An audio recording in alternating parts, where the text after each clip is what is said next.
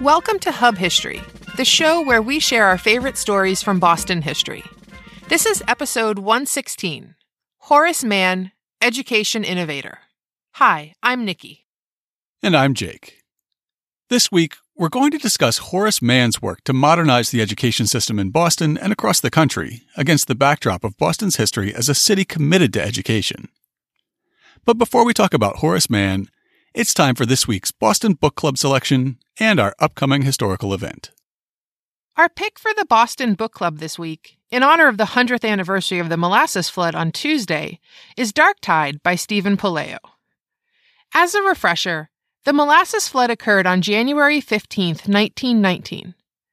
The flood occurred in the North End when a large molasses storage tank burst, and a wave of molasses rushed through the streets at an estimated 35 miles per hour, killing 21 and injuring 150. We discussed the event in detail in episode 73. The next day, the Boston Post carried a graphic account. The sight that greeted the first of the rescuers on the scene is almost indescribable in words. Molasses, waist deep, covered the street and swirled and bubbled about the wreckage. Here and there struggled a form. Whether it was animal or human being was impossible to tell. Only an upheaval, a thrashing about in the sticky mass, showed where any life was. Horses died like so many flies on a sticky flypaper. The more they struggled, the deeper in the mess they were ensnared. Human beings, men and women, suffered likewise. Puleo's Dark Tide is a must-read for any Bostonian. From the book's cover.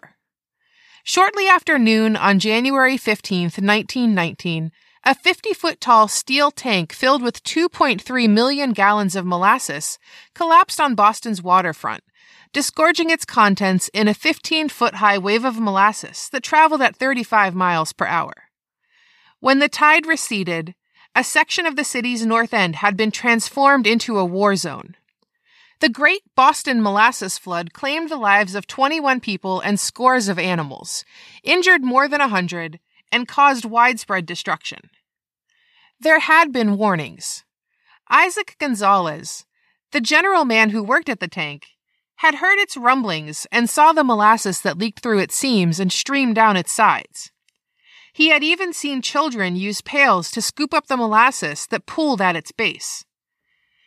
His nightmares about the tank collapsing were vivid enough to send him running through the streets of Boston in the middle of the night during the summer of 1918 to make sure that the tank was still standing. But this wasn't what Arthur P. Gell, U.S. Industrial Alcohol's assistant treasurer who had overseen the entire project, from leasing a site for the tank in a crowded Italian-American residential neighborhood to seeing that the tank was built in record time, wanted or needed to hear. USIA was distilling most of the molasses stored in the tank into industrial alcohol, used to produce munitions during World War I, and Gell needed to meet ever-growing production quotas without interference. For the first time, the story of the Molasses Flood is told here in its full historical context. Tracing the era from the tank's construction in 1915 through the multi-year lawsuit that followed the disaster, and drawing from long-lost court documents, fire department records, and newspaper accounts, Stephen Puleo uses the gripping drama of the Molasses Flood to examine the sweeping changes brought about by World War I, Prohibition, the anarchist movement, immigration, and the expanding role of big business in society. It's also a chronicle of the courage of ordinary people, from the fireman caught in an unimaginable catastrophe to Judge Hugh Ogden, the soldier lawyer who presided over the lawsuit against USIA with heroic impartiality. And for our upcoming event this week, we're featuring Separate, the story of Plessy v. Ferguson and America's journey from slavery to segregation at the Massachusetts Historical Society. Steve Luxenberg will present a myth-shattering narrative of how a nation embraced separation and its pernicious consequences. Plessy v. Ferguson, the Supreme Court case synonymous with separate but equal, created remarkably little stir when the justices announced their near-unanimous decision on May 18, 1896. Yet it is one of the most compelling and dramatic stories of the 19th century, whose outcome embraced and protected segregation and whose reverberations are still felt into the 21st.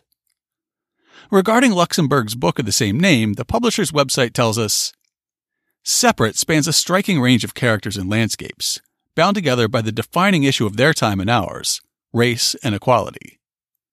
Wending its way through a half-century of American history, the narrative begins at the dawn of the railroad age in the North, home to the nation's first separate railroad car, then moves briskly through slavery and the Civil War to Reconstruction in its aftermath, as separation took root in nearly every aspect of American life.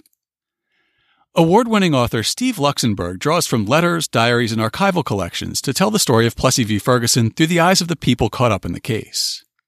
Separate depicts indelible figures such as the resistors from the mixed-race community of French New Orleans, led by Louis Martinet, a lawyer and crusading newspaper editor, Homer Plessy's lawyer, Albion Tourget, a best-selling author and the country's best-known white advocate for civil rights, Justice Henry Billings Brown from anti-slavery New England, whose majority ruling endorsed separation, and Justice John Harlan, the Southerner from a slaveholding family whose singular dissent cemented his reputation as a steadfast voice for justice.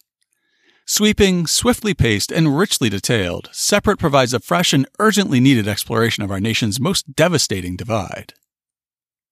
The event will take place on Monday, February 18th at 6 p.m., with a reception at 5:30. There's a $10 per person fee, but no charge for MHS fellows, members, or EBT cardholders. Registration is required, and we'll post a link in this week's show notes. Now it's time for this week's main topic. Boston is a city that, historically, has taken education very seriously. It would be fair to say that BPS is struggling today, and charter schools are, of course, a divisive issue. The district's four-year graduation rate for the 2016-17 school year reached 72.7%. Yet, the disparity between schools across the district is profound. And, in my personal opinion, those rising graduation rates are padded by programs for struggling students that are focused on improving data, rather than education and student success. And yet, as a whole, we are a highly educated city, with just over half of our residents possessing a bachelor's degree or higher. I've attended 2 Boston institutions and 1 in Cambridge, and I have the sweatshirts to prove it. Horace Mann, who had a profound impact on education in America, hails from the Boston area. At least 47 schools across America are named for Mann, including one right here in Allston. Historian Elwood P. Cubberley describes Mann as such. No one did more than he to establish in the minds of the American people the conception that education should be universal, non-sectarian, free, and that its aims should be social efficiency, civic virtue, and character, rather than mere learning or the advancement of education ends. To set the stage for Mann's life and work, we're going to start with a quick overview of some of Boston's firsts in education. Our Puritan forefathers, and foremothers, placed a strong emphasis on education at every age level for their children, beginning at home. A primary reason for this was the ability to read the Bible for spiritual and moral instruction. Puritan leaders themselves were accustomed to the highest educational standards, with most of their ministers having graduated from Oxford or Cambridge universities. In 1635, they established Boston Latin School, the first school in the colony, and modeled it after the European Latin School model, which emphasized the learning of religion, Latin, and classical literature. The school originally began as the South Grammar School, and was specifically modeled after the Boston Grammar School in Lincolnshire, England, from where many of Boston's original settlers derived. In the early years, the school was funded by donations rather than tax dollars. English was not the dominant language of the world at that time, and the ability to read and speak more than one language was considered important for those who would excel. Therefore, the learning of Latin was a top priority, as it was with grammar schools in England. The ability to read at least Cicero and Virgil was a requirement of all colonial colleges, and to write and speak Latin in verse and prose was the first of the Harvard Laws of 1642, followed by Christian conversion. Boston Latin prepared many students for admission to Harvard, founded the year after BLS, with a total of 7 years on long, hard wooden benches. No data is available on how many students walked uphill both ways in the snow to get there. However, most graduates of Boston Latin did not go on to college since business and professions didn't require collegiate studies. The school has produced 4 Harvard presidents, 4 Massachusetts governors, and 5 signers of the Declaration of Independence. Benjamin Franklin is among its most well-known dropouts. BLS admitted only male students and hired only male teachers for over 200 years. The school's first female student was admitted in 1859. Helen McGill White went on to become the first woman to earn a PhD in the United States. However, soon after White's graduation in 1877, the Girls' Latin School, later the co-ed Boston Latin Academy, was founded. For nearly a century, all qualified female students would attend that all-girls institution. It was not until 1972 that BLS would admit its first coeducational class by enrolling 104 girls into a school with more than 2,000 teenage boys. It was a change vociferously objected to by the school's headmaster, Wilfred O'Leary, and many of the school's alumni.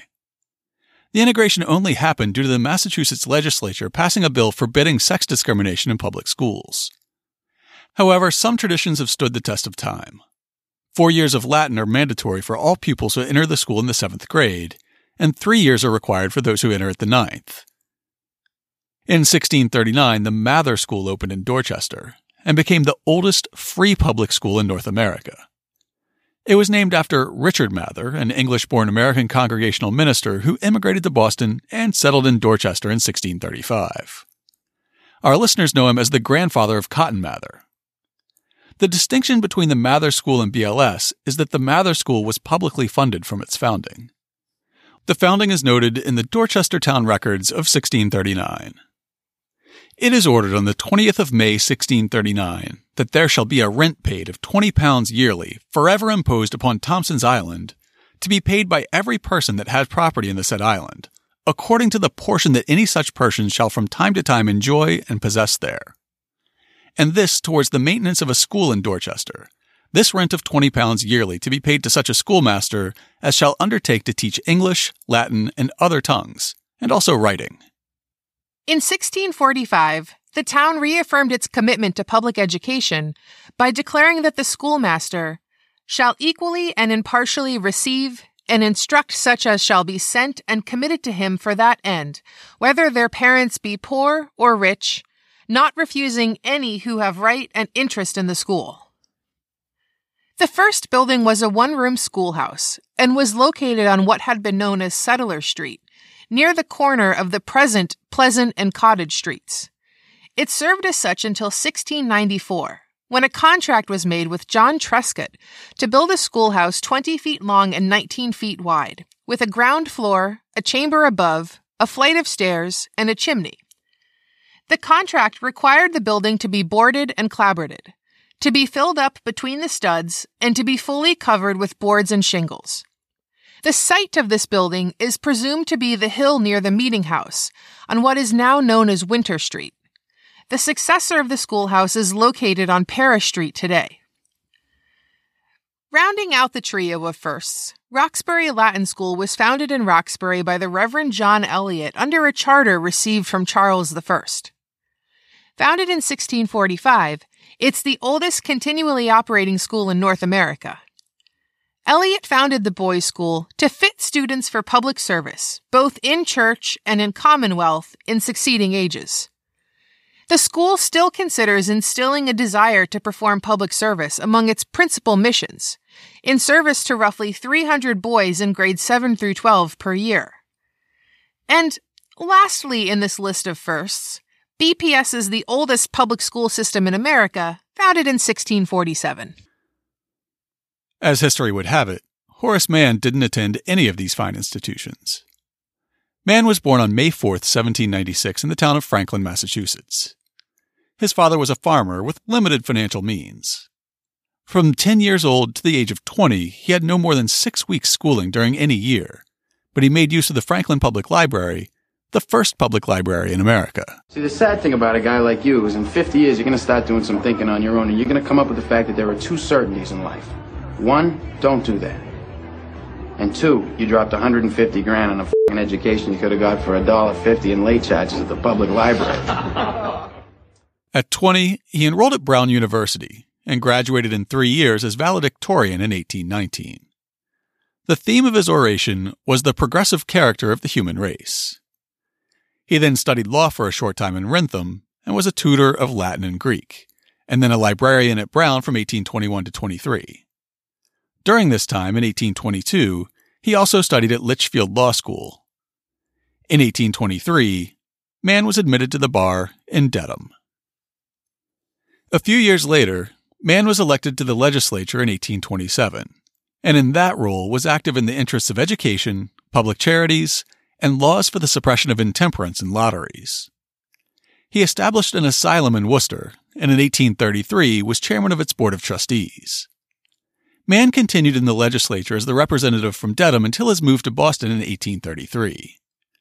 While in the legislature, he was a member of the Committee for the Revision of the State Statutes, and a large number of salutary provisions were incorporated into the code at his suggestion. After their enactment, he was appointed one of the editors of the work and prepared its marginal notes and its references to judicial decisions.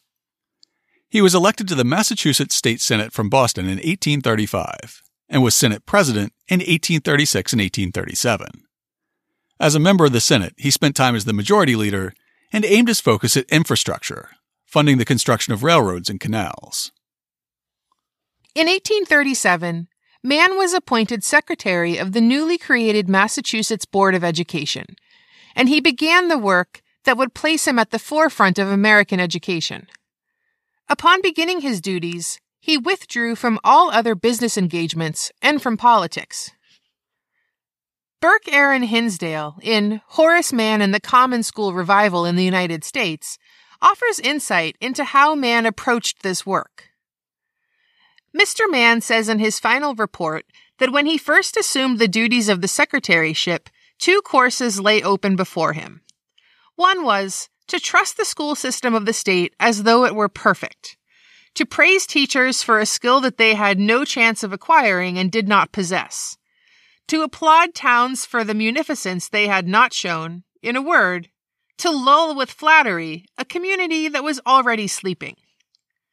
The other course was to advocate an energetic and comprehensive system of education, to seek for improvements both at home and abroad, to expose justly but kindly the incompetence of teachers, to inform and stimulate school committees in respect to their duty, to call for money adequate to the work to be done.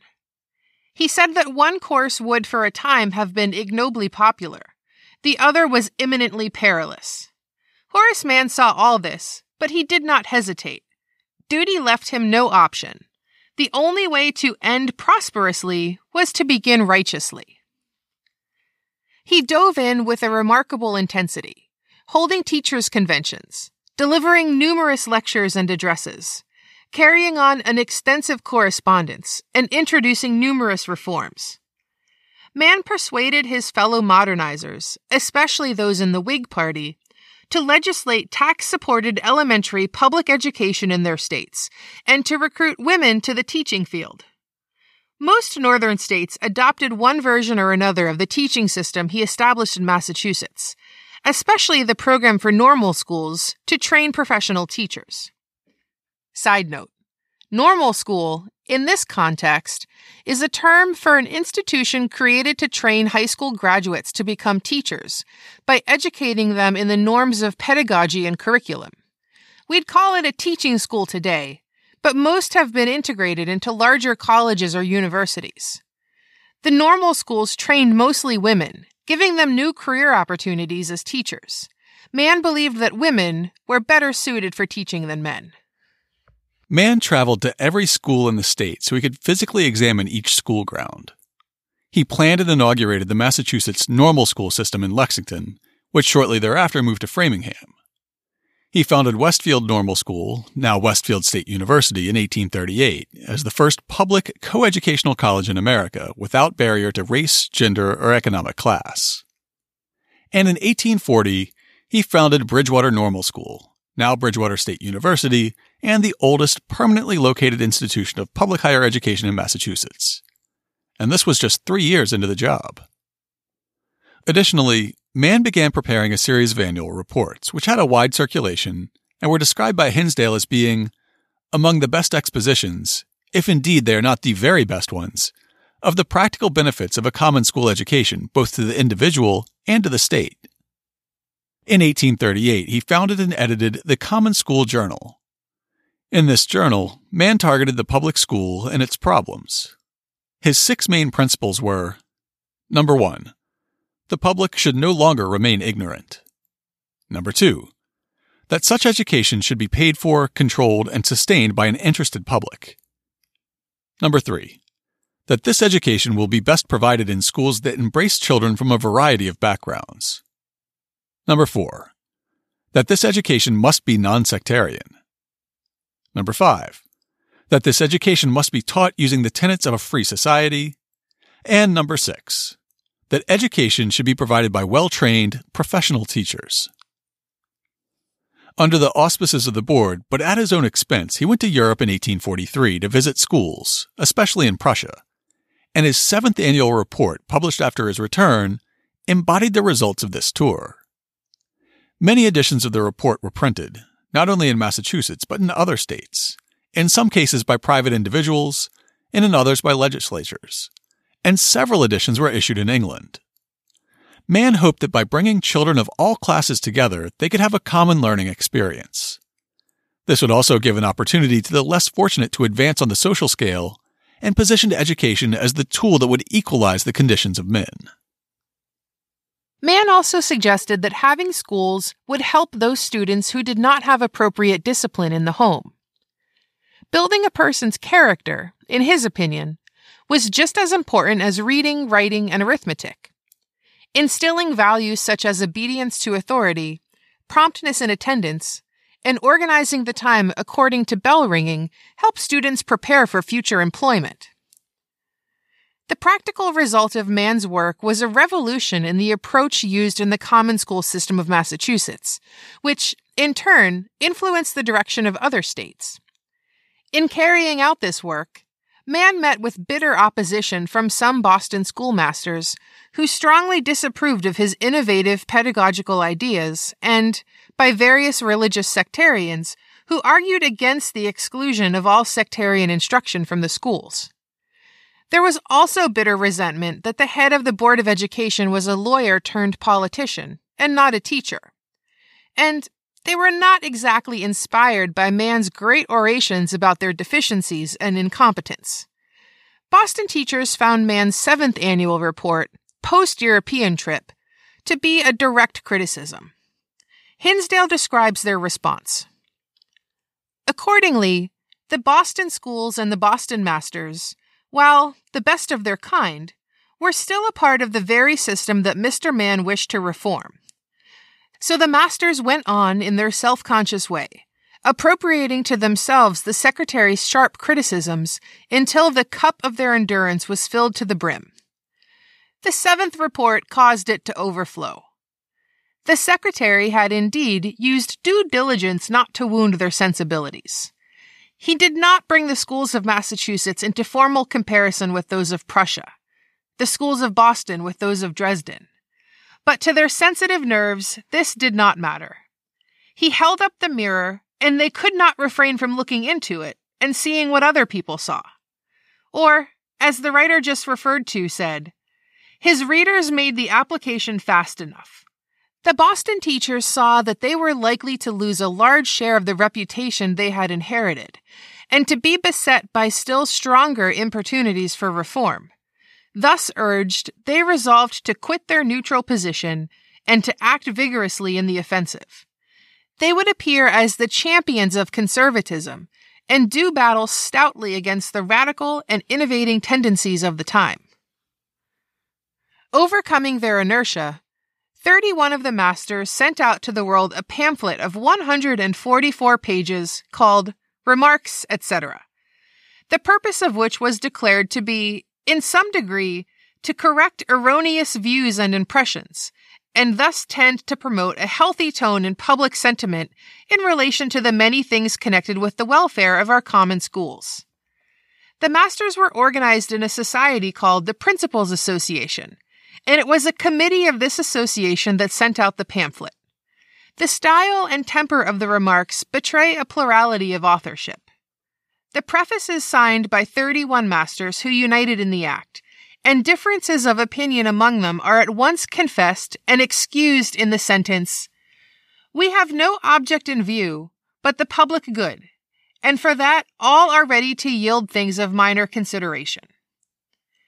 It is plain that the masters think their enemies are upon them, and that they must sink the differences of opinion and make a united stand against the common foe. To borrow a figure used at the time, they wished to act in solid column, so that they might make up in weight what they lacked in skill and prowess. Mann did what anyone who likes to have the last word would do. About 2 months later, he published a 176-page reply. Hinsdale continues, Professor Bowen's contemporary characterization of this reply as a whole is a perfectly just one. The secretary, he said, had not only vindicated himself, but had retaliated upon his assailants with terrible severity. Though he disliked the use of the rod for children, he evidently had no objection to whipping schoolmasters. And in this case he had certainly plied the birch with remarkable dexterity and strength of arm. And if the reader did not keep in mind the unprovoked nature of the attack, and the importance of the interests which it was meant to injure, he would be tempted to pity the unhappy persons exposed to such a merciless punishment. The Old Deluder Satan Act of 1647, which required selectmen to make sure parents educated their children, indicates that early education in Massachusetts had a clear religious intent. However, by the time of Mann's leadership in education, various developments, including a vibrant populist Protestant faith and increased religious diversity, fostered a secular school system with a religiously passive stance.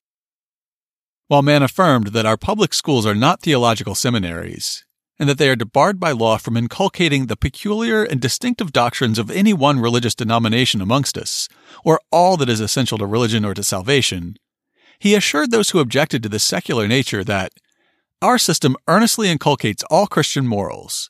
It founds its morals on the basis of religion. It welcomes the religion of the Bible, and, in receiving the Bible, it allows it to do what it is allowed to do in no other system, to speak for itself.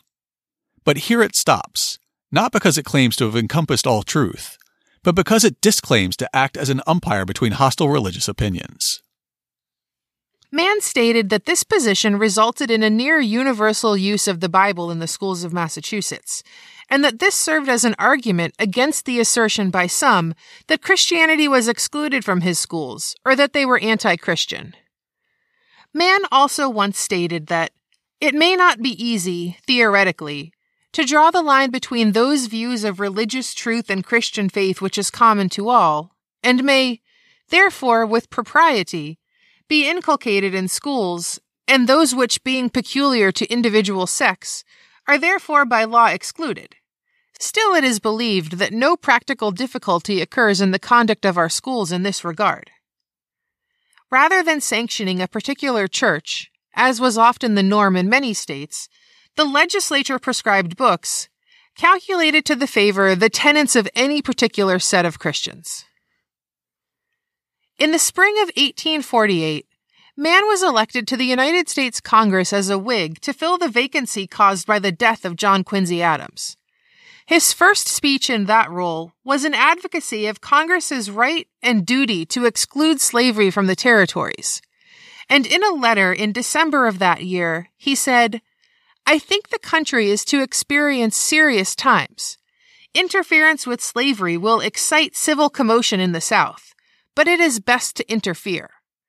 Now is the time to see whether the Union is a rope of sand or a band of steel." He said, "I consider no evil as great as slavery, and I would pass the Wilmot Proviso whether the South rebel or not." During the first session, he volunteered as counsel for Drayton and Sayers, who were indicted for the theft of 76 enslaved people in the District of Columbia, and at that trial, he was engaged for 21 successive days in their defense. In 1850, he was engaged in a controversy with Daniel Webster in regards to the extension of slavery and the fugitive slave law, calling Webster's support for the Compromise of 1850 a vile catastrophe, and comparing him to Lucifer descending from heaven. Mann served from April of 1848 until March of 1853. In September of 1852, Mann was nominated for governor of Massachusetts by the Free Soil Party, and the same day was chosen president of the newly established Antioch College at Yellow Springs, Ohio. Failing in the election for governor, he accepted the presidency of the college, which he continued in until his death. There he taught economics, philosophy, and theology. He was popular with students and with audiences across the Midwest who attended his lectures promoting public schools. At Antioch, Mann employed Rebecca Pinnell, his niece, as the first woman faculty member to be paid on an equal basis with her male colleagues. Antioch College was founded by the Christian Connection, which later withdrew its financial support, causing the college to struggle for many years with meager financial resources, due to sectarian infighting. Mann himself was charged with non-adherence to sectarianism because, previously a Congregationalist by upbringing, he joined the Unitarian Church, rather than the proto-evangelicalism of the Christian Connection. He collapsed shortly after the 1859 commencement and died that summer. Antioch historian Robert Straker wrote that Mann had been crucified by crusading sectarians. Ralph Waldo Emerson lamented what seems the fatal waste of labor and life at Antioch. Mann's wife, who wrote in anguish that the blood of martyrdom waters the spot, later disinterred his body from Yellow Springs. He's buried in the North Burial Ground in Providence, Rhode Island, next to his first wife, Charlotte Messer Mann. To learn more about Horace Mann, check out this week's show notes at hubhistory.com/116. We'll have links to the Hinsdale book quoted from in the episode, as well as several of Mann's texts, including an autobiography. We'll also include links to information about the Old Deluder-Satan Act, because it really seems like something you should have in your back pocket. And of course, we'll have information about our upcoming event and this week's Boston Book Club pick. If you want to get in touch with us, you can email us at podcast@hubhistory.com. You can call and leave a voicemail at 617-383-9255, and we might just play it on the show. We're Hub History on Twitter, Facebook, and Instagram. Or you can go to hubhistory.com and click on the Contact Us link. While you're on the site, hit the subscribe link and be sure that you never miss an episode. If you subscribe on Apple Podcasts, please consider writing us a brief review. It's still the best way to help others discover the show. That's all for now. We'll be back next week to talk about abolitionist David Walker's radical appeal.